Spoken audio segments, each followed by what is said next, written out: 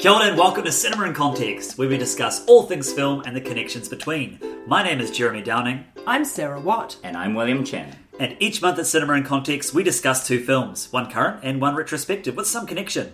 It could be the same director, the same actor, or a similar theme. This month, we're discussing... Hey guys, can I say something? Sure. Okay, I just watched the social satire set in the dystopian Japan of the near future, where, in order to push its draconian agenda and quell the masses, the government enacts a law to offload a wrongly victimized group of individuals to a deserted, trash-strewn island, where they are expected to fight to the death or face eventual extermination. In the face of such odds, the protagonists must band together and rely on the bonds of friendship, especially one battle-scarred lone wolf who learns about, the importance of trust. In the end, the evil government goons are overthrown by an insurgent group of idealistic students who incite revolution and hack the system, literally, while the main antagonist has a surprising change of heart due to his affection for his ward. It's Battle Royale, or Isle of Dogs. Oh, wow. Wow, thank you, William. That's a wonderful summary. I think you've pretty much covered all the connections for us, William, so we can all go home early today.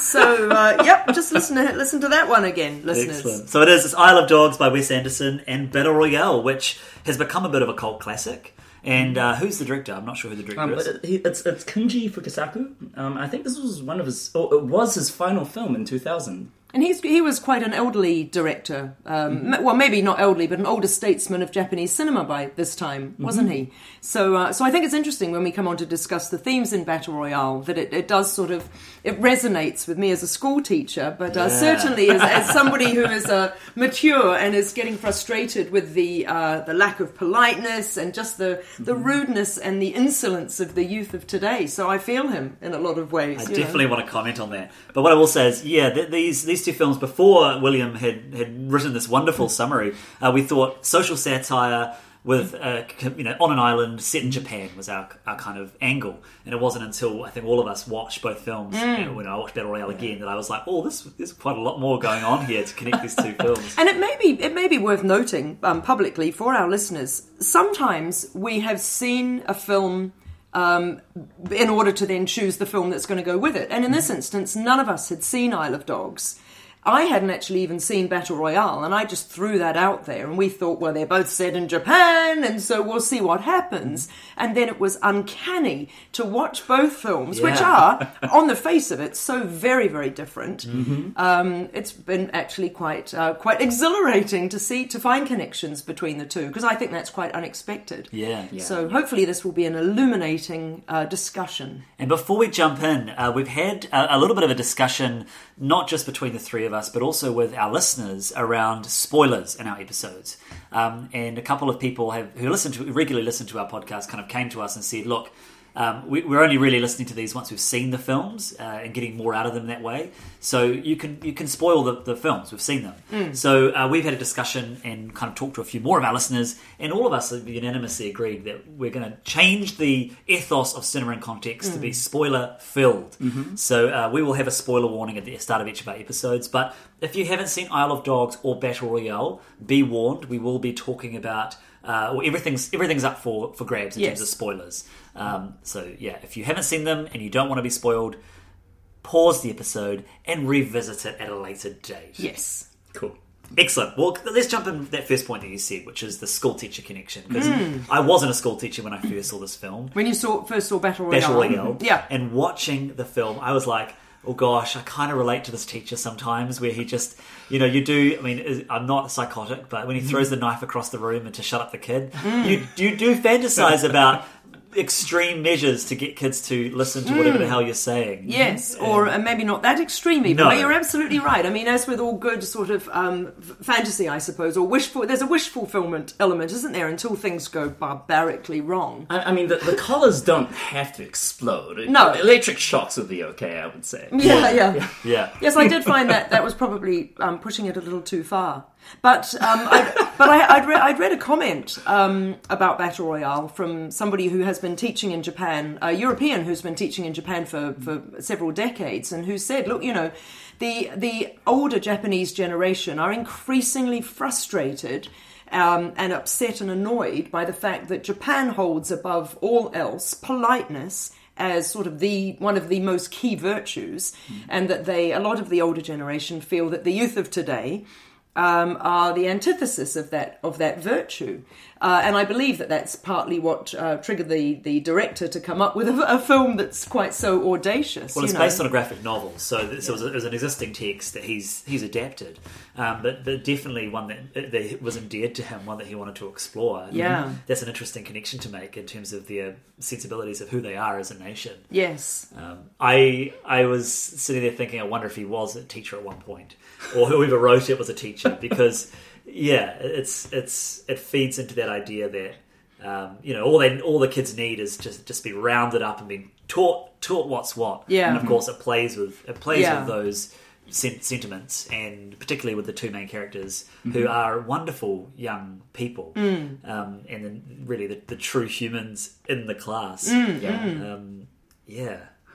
I have to say, having only watched it in 2018, and I know the film was made in 2000, obviously one of the first things I thought of was The Hunger Games. And I hadn't read anything about them. I mean, I've obviously read The Hunger Games and I've seen the films. I wasn't aware of her having, written that book based on Battle Royale, and obviously there are some differences, but the very fact that the games in Battle Royale are constructed by the government and are run by the government, and that they are able to track them and see what's going on. It's not quite televised, is it? But we do know that the viewing population knows that it's going on, because the TV cameras are there as the eventual winner comes out and all that sort of thing. And I wondered, did she get more stick for stealing it from Battle Royale, or really do we just go, look, all stories are recycled nowadays? I remember when Hunger Games came out, a lot of people had drawn the Battle Royale comparisons. I don't know about you guys, but I've always enjoyed Battle Royale more so than the Hunger Games. I think one of the reasons for me is it's really much more character focused, whereas the Hunger Games, I mean, it focuses on Katniss a lot, and she is the audience surrogate in a way. She's thrown to this world, has no idea what's going on, and it's all following her growth throughout all of the movies. Whereas I find Battle Royale is much more of an ensemble piece where there's so many individual tiny little stories of teenage melodrama, and everyone has a purpose, even if they die literally within 5 seconds of you meeting them. And it feels much richer in a better constructed world. But did you care for them? Some of them, yeah. I found myself, especially this time, again, being a school teacher, really feeling for some of the kids. Again, they're not really fleshed out, but they're fleshed out just enough for you to understand their motivations as to what they do. Like, there's that kid who, he's a stereotypical high achiever, and he wants to survive the game so he can get into a great school, and that's his only line of dialogue. Yeah. But that's all you need to know. Yeah, sure. And I find with the Hunger Games, you do have characters like that, like Rue and what's her name, Foxface. You just don't have the same richness of detail in all of the participants. So yeah, I do like Battle Royale more as a movie and as a concept, I think, because of that. And I think she's come forward, the writer of Hunger Games, and said that she wasn't aware of that text, and it's just really as a fluke that she came up with a similar idea. Yeah. And she did push it further, to be fair. Yeah. She did set it in an entire context where Panem is this dystopian city, or dystopian land rather, and that there is a desperation to having to go and be tribute and that sort of thing. So it's less, in a way, I think The Hunger Games is, and I almost shiver to say this, but almost more honourable in inverted commas, because it is about, fighting for your district and that sort of thing. Whereas Battle Royale's just kind of really nasty. Yeah. It's just, we'll chuck a whole lot of students into a space. We give them no training whatsoever. Because at least in the Hunger Games, you get a little bit of time, don't you, to learn to use your bow and arrow and all that sort of thing.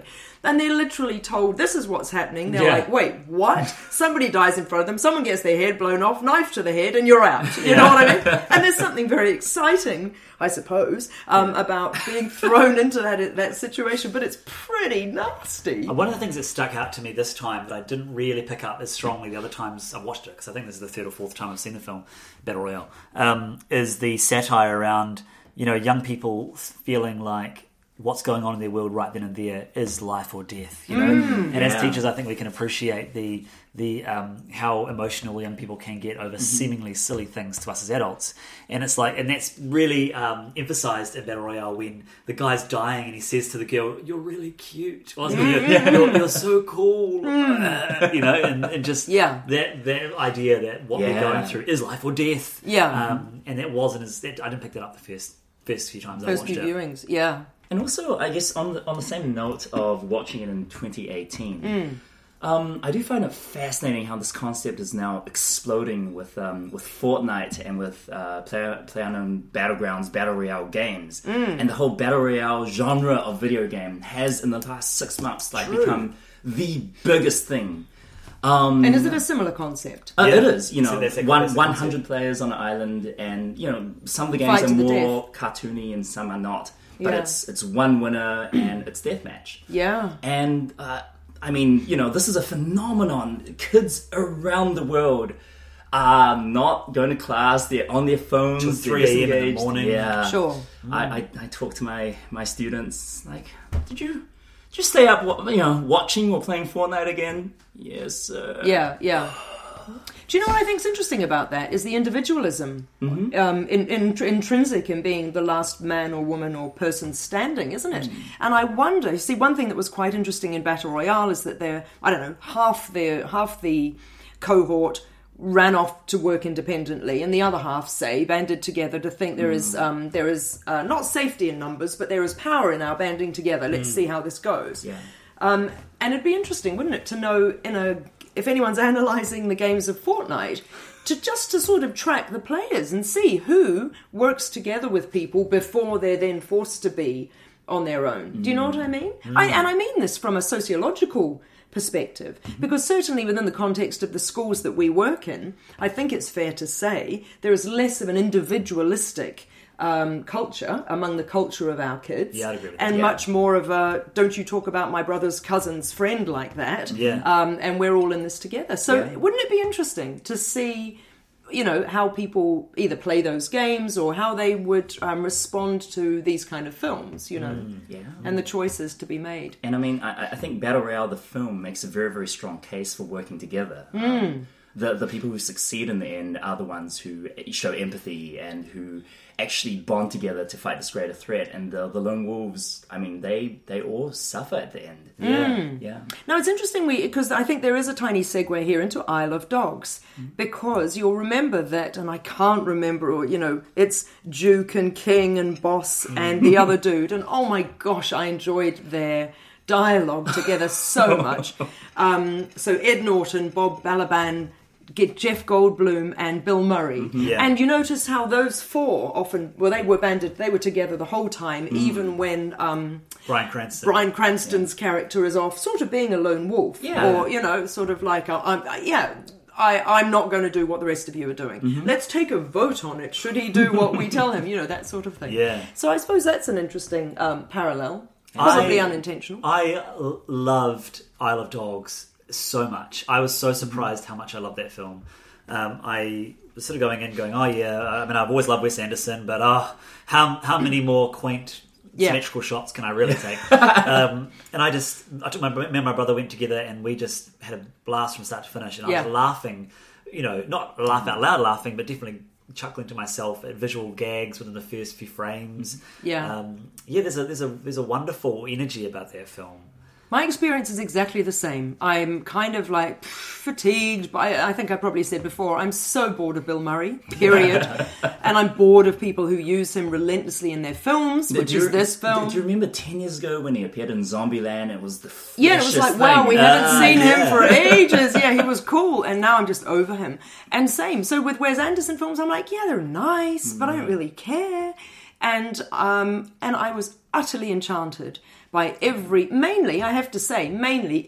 single frame. It was so beautiful. To look at. It was beautiful. And I said to my husband at the end of it, as the titles went up, I said, you know, I would have a room in my house that was wallpapered, with every frame from that film, because there was so much to look at, and I loved the symmetry, and I really enjoyed the beauty of it all, as well as the charming dialogue and the great character, intonations, and all that sort of thing. I love that setting with the bottle house. Oh my gosh, when it all lit up. Yeah. Absolutely beautiful. Like they're probably little glass beads, weren't they? Something And like so that. stunning. Yeah. And the setting with the abandoned golf course as well. I love that stuff where everything is grey and post-apocalyptic and the tall grass. Yeah, so good. Yeah. Also, I mean, it probably did so with you guys as well. Didn't it remind you of WALL-E? I've not WALL-E? Wally. Oh. The Do you know, Pixar. I've still never seen Wall-E. Oh my gosh. I know. You're missing out. I am. I know. I didn't think of Wally, but when you make that connection, I think, I The can see cubes that. of trash and just the dilapidation everywhere. Yeah. I found it really surprising because I love Wes Anderson. And Fantastic Mr. Fox is one of my favourite films of his and in general. Also, Moonrise Kingdom is just awesome, and Grand Hotel Budapest is fantastic. And so I was going in thinking I would be in for Fantastic Mr. Fox-esque, quaint, like storybook adventure. And what we got was much more menacing and As a story. Yeah. and also the images, like the Yeah. color palette's very washed out and lots of steely greys and blues and yucky greens. It was almost Tim Burton times as Yeah, well, yeah. with that sort of antagonist advisor character. Oh, his face. Yeah, just really quite imposing. It's Domo. quite scary. Yeah. And then just the whole themes of, the abuse of power and having that fear running through the entire movie. There's a pressure on the characters, and I think it comes through in a lot of small scenes that are really uncomfortable to watch.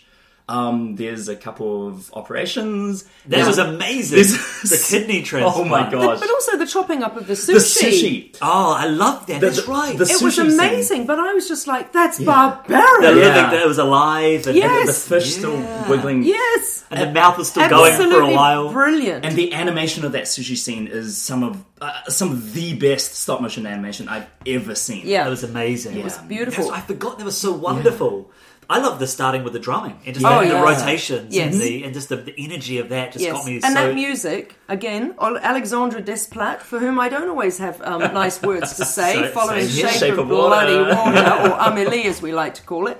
But yeah, I thought that his music throughout was magnificent. Yeah. But you're right about the dark themes and whatnot. There were I can think of at least 3 scenes where I thought, oh, I wouldn't want little people to be watching this. And one of them is when they come across the cage with the bones Oh in my it. God, yes. And everyone's like, That's such a oh dark my joke." gosh. Yeah. And then it's adorable when he's got the key and he opens it and all the dogs go, oh no. It's like, oh no. And the audience is going, oh, that's terrible. It was that easy. But also I love the running gag of Jeff Goldblum's dog always saying, hey guys, did you hear the rumor? No, what? Did you hear the rumor about so and so? And then he I think in this instance it's Bryan Cranston, who's called Chief King. No, Chief, I think. I don't know. Oh, I don't know. there's so many him dog names. anyway. Him, the sort of the loner kind of dog, and he talks, doesn't he? He tells the very brief anecdote about the dog who hangs himself by his own collar. Oh, I know. And I yeah. thought, oh my God, that's awful. And I wouldn't want anybody little hearing that and it moves on, but it still does signify this is not a kid's movie. It's a gag as well, isn't it? It's such a funny little joke. Sort of. Well, yeah. But also just so horribly human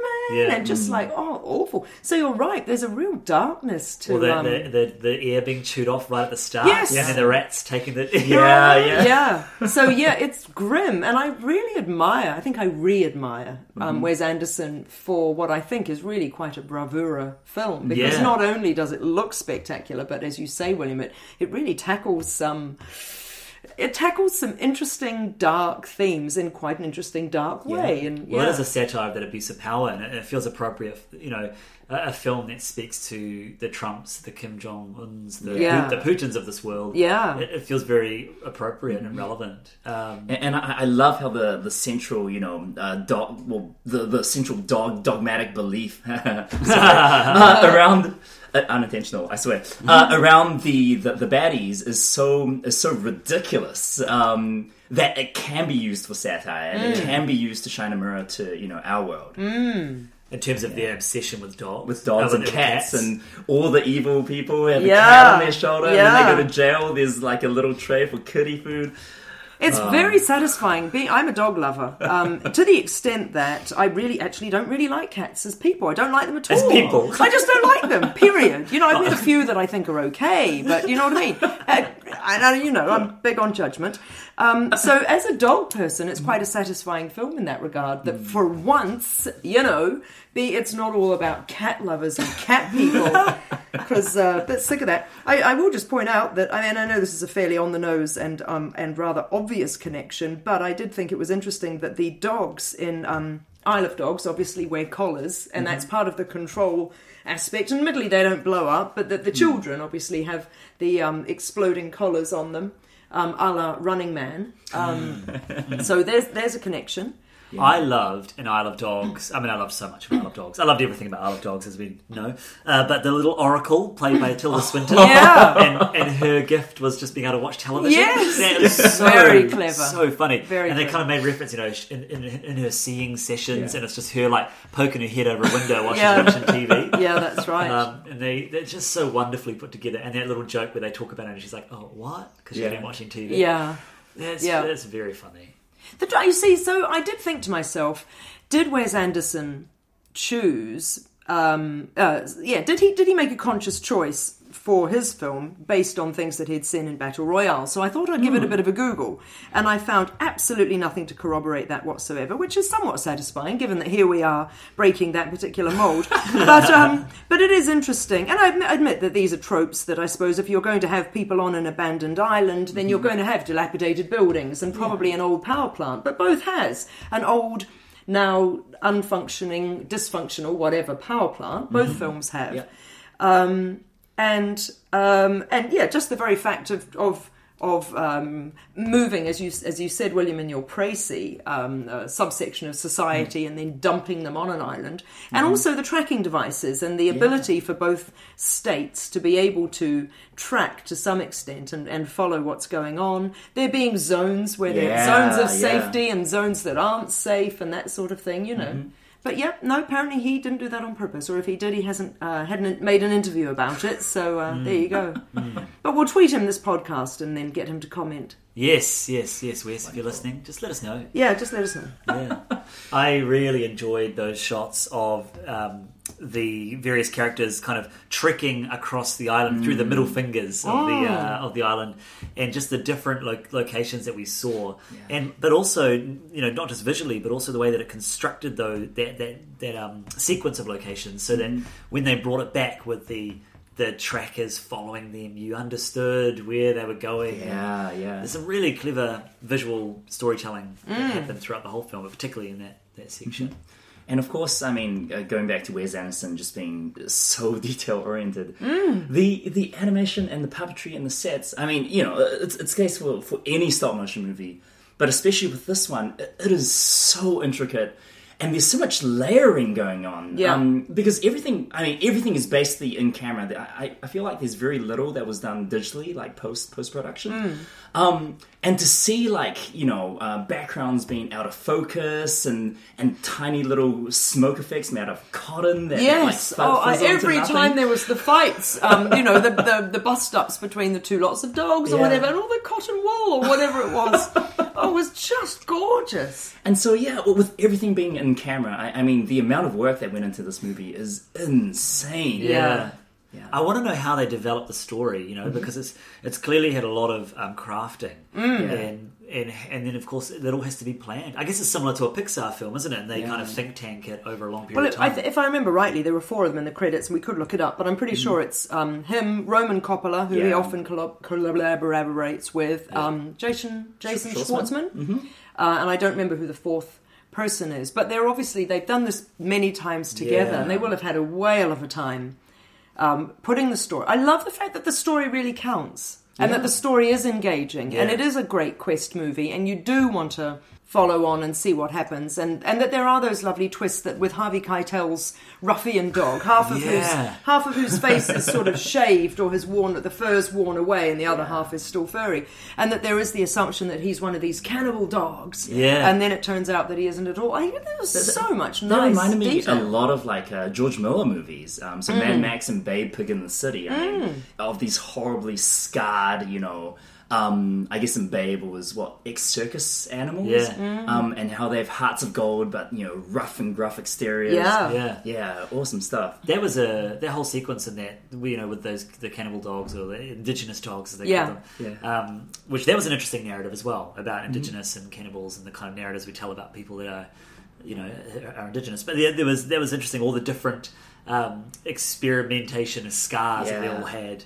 It was a wonderful visual scape. What about the romance? There's a lot of romance in that film as well. Well, actually in both, right? Battle Royale, the thing that struck me is every time someone was dying, there was someone of the opposite sex saying, I really like you, or vice versa. And sometimes it was disingenuous because it was to be manipulative, but for most part it was, I've always fancied you and you don't even know my name, and all this. And I was like, oh my... And again, as you said earlier, Jeremy, teen preoccupations. Oh my gosh.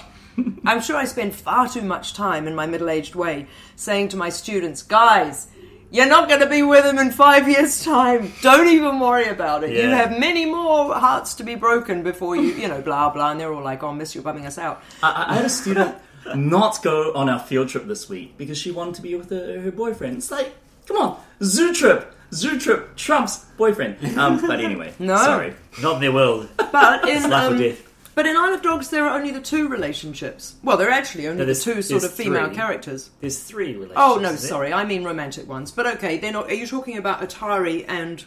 And Spots? Yeah, and Spots. Of course. Atari and Spots is a relationship because That's not a name, is it? Or are you just...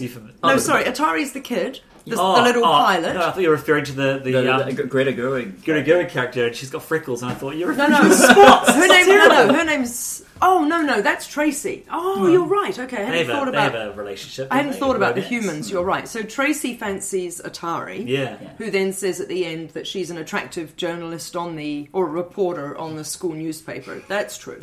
I was thinking of the dogs, though. So there's Cinnamon and there's Peppermint, and they're the girl dogs. And Nutmeg. Oh, right? Wait. Not cinnamon, nutmeg, and peppermint. You can see where I got that wrong. The Greta Gerwig character, Tracy, that they modelled her look after Kerry Lynch from Angel at My Table, the Jane Campion. No. Wow. Yeah. Wow. He saw that look and wanted to, emulate that. Really? Isn't that fascinating? It's the same hair, except that Kerry Lynch's hair is red, or is auburn, obviously, in Angel at My Table. Good Lord, that's obscure. Yeah. So Wes Anderson's on, he's quoted as saying that. That's odd. Because I noticed that Tracy had those typical sort of cartoon, very, very skinny little legs. That actually, in Battle Royale, all of the girls with their tiny little school skirts, with the indecent amount of petticoat underneath the school skirts, and I know this is a cultural thing, but it's so dubious. But nonetheless, they all have like these perfect little stick legs as well. How do you feel about an American having to come in and pretty much incite political change in a Japanese context? Well, how do you feel about an American director making a film about Japan? Hasn't there been uproar about all that? That was my segue. That's something that we'd shared an article around about. It's funny, right? Because, the moment where, what's her name, Tracy, smacks around the Yoko Ono character, I did feel kind of off. I know I was going into it thinking, no, this is rubbish. I'm going to go in with an open mind. But with that, it was like, ooh, this is a little tone deaf. But I personally, I find apart from that scene, I was okay with everything else. Yeah. I think it's a fair point. I totally was too, but simply because it's such a fairy tale. Yeah. And... I don't even want to stick my toe in issues of whether people of a different race are allowed to tell a story in another country or of a different race. And I know it's really touchy, but I feel like everything about the Wes Anderson's story, and most of his stories, is that they are fables, they are fairy tales, they are... None of them are trying to be realism. Do you know what I mean? And... I couldn't find it in myself to have a problem with it. I think there's that criticism that this is, exotifying Japan. How, the main characters that we stick around with, the dogs, have been translated into a very American sensibility of English and all that. And that the intent of having the Japanese characters speak Japanese without any subtitles is to otherify them, which I find really fascinating because it's not something that he's only done in this movie. I mean, in Fantastic Mr. Fox, the human characters are British and the animals are all American. And gosh, that movie goes a long way into, quote, otherifying the humans as grotesque, horrible monsters, and having the animal society be very genteel and very, civilized in relation to that. So I don't, again, personally, I know different people that feel different things, but I don't feel that argument really holds much water. But again, once you bring in the words cultural and the words appropriation together, a lot of people have a lot of views. I find it really problematic when we talk about exoticism because, and I know that it's now an insidious term to some degree, but the truth of the matter is, I've just spoken about wanting to wallpaper a room in my house with the beautiful, the sort of the beautiful Japanese rice paper designishness of the film and the look of the film, and I think it's gorgeous, and I don't care who constructs it from where. I think it's gorgeous, and I would love to have that as wallpaper in my house, and it is exotic and it is beautiful. And so I don't think that that's a negative thing. But it's really tricky. How can you personify the Japanese characters in Isle of Dogs without their having, and maybe you can, so I'm just run with me on this, but they all have yellow, shiny sort of skin, and like the Commander Domo, or whatever his name is, who is the evil sidekick, is a grotesque sort of character. You could say, well, look, that's unfair, and so I don't really know how one would have done it differently, given that we're still talking about a fairy tale where you're going to have caricatures of character types rather than ethnic types. Do you get what I mean? Yeah, I do. What do you reckon? I didn't have an issue with it. In terms of that argument you were mentioning before about, otherifying the Japanese character through their lack of subtitles, I loved that. I thought that was clever. I loved that, and how they allowed the language to just be, and how they had other constructs to get the help us understanding enough. Absolutely, Absolutely, which I thought was cleverly done. Yeah, and I think that if you're a Japanese speaking person, then you're going to enjoy that film with an additional layer, because you're going to understand what's being said. I didn't have an issue, but then again, I also feel like I'm not the person to speak on such matters as a white man from New Zealand. And this is it. I'm not Japanese, and maybe I would have found it way more offensive. Yeah, and it's interesting because very few people from Japan have actually commented. It's all Americans, mostly white middle class Americans, or Asian Americans who are not Japanese, and so. I don't know. Do you have a certain right to comment? I don't know. It's messy. It is messy, and it's and you draw the point about the British, and I know that it's different because British people are white people too, and the British have always been baddies in American movies. Until fairly recently, they've literally only ever played baddie roles, and I don't think the Brits have ever really got up in arms or had any justification for getting up in arms about that. And then I think, because I've been thinking about this after watching Isle of Dogs, you have movies like Moana and movies like The Breadwinner, which very, very, acutely deal with other cultures, but are made by almost completely, Western studios. And no one really strikes up a fuss about those, at least not in the, the popular media and the social media around this stuff. And I wonder whether that's just a Wes Anderson thing, or whether Japanese culture is something that is big enough and that's well understood enough for people to actually feel something when they watch it. Yeah, I hear what you're saying. But for who to feel what? To feel discomfort, or to feel that appropriation is actually happening. Whereas the same people who go see Moana have no qualms about it, even though, there's a lot of stuff in that movie that doesn't really sit well. Right. Yeah, just because it's more well known. Yeah. I also feel like there hasn't actually been that much criticism in regards to what we're talking about beyond an article that I read. Mm-hmm. I may be wrong in that, but I feel like I haven't, apart from the article that we shared in our group chat, I haven't actually seen much more since then. So in terms of how much of it is part of the zeitgeist is to be debated, really. Mm-hmm. I just think it's such a problematic. I think it's such a problematic question when you then, if it was to extend to, well, Asghar Farhadi is Iranian, is he allowed to make movies in France about French people, or is any American allowed to make a movie about something that happens in the Middle East, or whatever it might be? I just think it's I just don't know how you can say, well, Sarah, you have a New Zealand father and an English mother, and that's the limit of this type of stories that you're allowed to tell. Yeah, I totally. It's like, I lived in Singapore for 2 years when I was a child.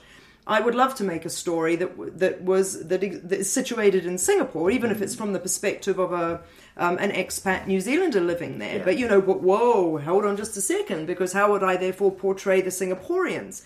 Well, I would portray them through my lens as an 11-year-old New Zealand girl. But maybe that's racist. Do you know what I mean? Yeah. So, I don't know.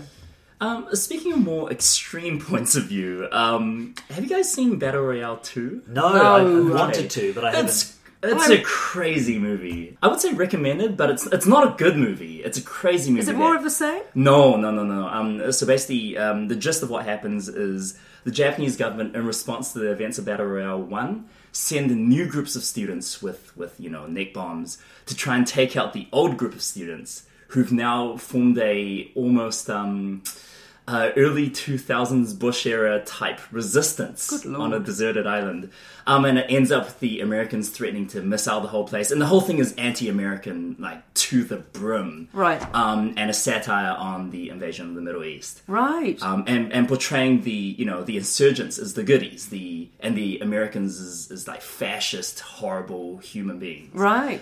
Very, very interesting, and of course filmed by Japanese directors and with Japanese actors, and commenting on something that is very, very un-Japanese. Wow. Yeah. That's intriguing. Mm-hmm. Is it the same actors, the same two leads? Yes, the leads are the same. Wow. But it was directed by Fukasaku's son, because he passed away after starting the movie. Yeah. So he was in the genesis of the project. Yeah. The biggest issue that I have with Battle Royale watching it again is the final 20 minutes. Because the film I thought was really enjoyable. I loved the numbering off of people as they passed away. It reminded me of the Seven Samurai, where you get the Xing of the people, and I loved that when I first watched Seven Samurai, how you were able to keep track of who was around, and it works really well in this film. And and one of the most thrilling scenes for me is when the main baddie guy, the one that has his black eyes bleeding, his black bleeding eyes, whatever that is, in the end, how he has that standoff with the girl with the zapper, how there's these two kind of villainous forces. It's really great because you hear about her at that point. I watched the extended version. I don't know if you guys watched the extended version. You see a clip from her childhood and how a potential guy was going to molest her, and she pushes him down a stairwell. No, wait, who? The nasty girl? Yeah. The horrible one who's really horrible. And like really self-assured, and you're just really looking forward to her dying. So just before she passes away, you get a flashback No. to her as a little girl, and her mother's drunk or drugged. Oh, well, that's interesting, because Yeah. there's some backstory that might have made me think more warmly towards her. You do. You Instead pretty of, much change. what a cow. You change, and then, of course, that she has that battle with that guy and dies. But wait, does everybody get a backstory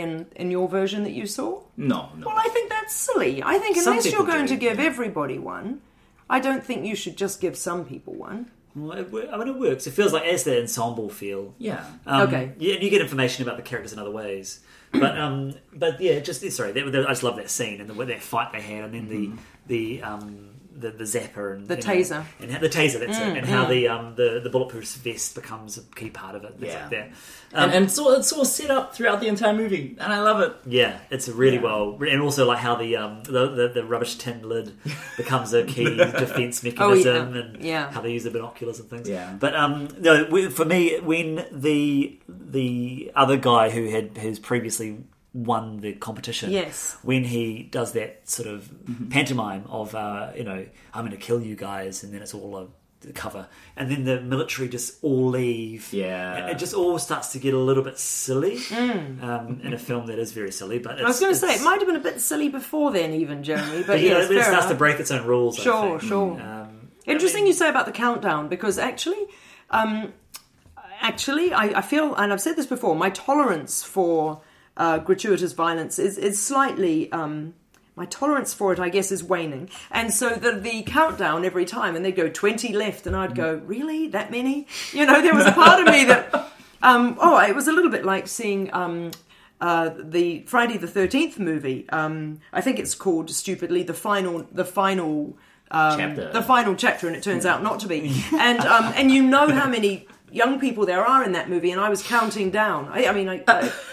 What does he get up to? I guess he gets up to 13, or no, actually I can't even remember, but whatever it is, and I'm counting them down, and then I'm 7 people through, and I'm like, can we just hurry this up? Oh my God, really? Only 9? Come on, That's a little bit how I felt with Battle Royale, because there were moments when I did, put the teacher aside and think, hang on a second, this is really unsavoury. I saw a film in the festival last year called Tragedy Girls, and it's a contemporary movie, and 2 young women decide to wreak revenge. No, I know what it is. They're obsessed with a serial killer, and they capture the serial killer, and then they go out and they start serial killing, basically. Right. And I just found it really grotesque. And I know that people really loved it and thought it was clever and cool and da-da-da. And for some reason in that film, maybe it cut a little bit close to my feeling more sort of love and empathy for my students. And I just thought, this is just really horrible and... just nasty. And sometimes I think, I don't need any more nasty. Technically, Battle Royale is only nasty, but there is something quite clever about it. Yeah, I think without the satire, it's just nasty. It's just nasty. Yeah. But as a commentary on those things we've talked about, that's what elevates it. It redeems it. Yeah, yeah. Yeah, and it lets you be able to laugh about certain aspects. And I find the teenage melodrama works well enough that you care enough about the characters for any deaths or any successes to actually make an impact. And especially, I don't know, what do you guys think about Takeshi Kitano as the main teacher? I think he's got a lot of heft, so I thought he was... in fact, it was almost like he wasn't acting in a way. I don't know, he was really credible. I love his eye twitch. Yeah, I just thought, eye twitch is great. What were you thinking? Because it's funny, right? Because he's a great director, and he. I first knew him from watching the reruns of. Did you guys watch MXC? No. Most Extreme Challenge. And he hosted a game show in the 80s where Japanese contestants had to go through these crazy gauntlets of obstacle courses, and he would be at the top of a castle, and if you reached him, you would win like 1,000,000 yen. And it's hilarious. And then there was an American dub where they dubbed him and his co-host as like frat boys. Just ridiculous stuff. And then I saw him in Battle Royale. It's like, well, this guy can really act. And then from then, like, I've really enjoyed all his work. He appears on Japanese TV a lot. And he's been in other movies. I've seen him in other movies, right? Yeah, yeah. He directed and starred in Zatoichi, the Blind Swordsman. That's right. Oh, That's right. Yeah. I found that his relationship with the young girl very gross. Yeah, and also kind of problematic, because I'm like, why would you put her on this island if you kind of secretly love her? It doesn't really make sense. Yeah. And also, that was interesting that she has a dream, right? She has a dream that kind of connects the two of them together. It gets a bit strange. And a bit unsavoury. Yeah. And I'm not sure what they were doing. I've read comments again about Battle Royale that do mention what they term as Japan's sort of obsession with youth, which it's really obvious, isn't it, in the pop culture and the in all of the personification of young people and all that sort of thing. And it's, I don't know, maybe that's borne out in that sort of strange relationship between the schoolmaster and that girl. Yeah. It's a nice connection, though, again, with Isle of Dogs, that fascination with youth, or the topic of youth, and that the Atari character, he is the salvation of this society, and how he ultimately becomes the leader of the mayor. Yeah, and he's 12, and I thought, gosh, he's articulate and smart and just quite delightful. and terribly self-sufficient and yeah, really. Yeah. And then, of course, as you say, Jeremy, by the end of it, it's this uprising of young people who manage to save the day.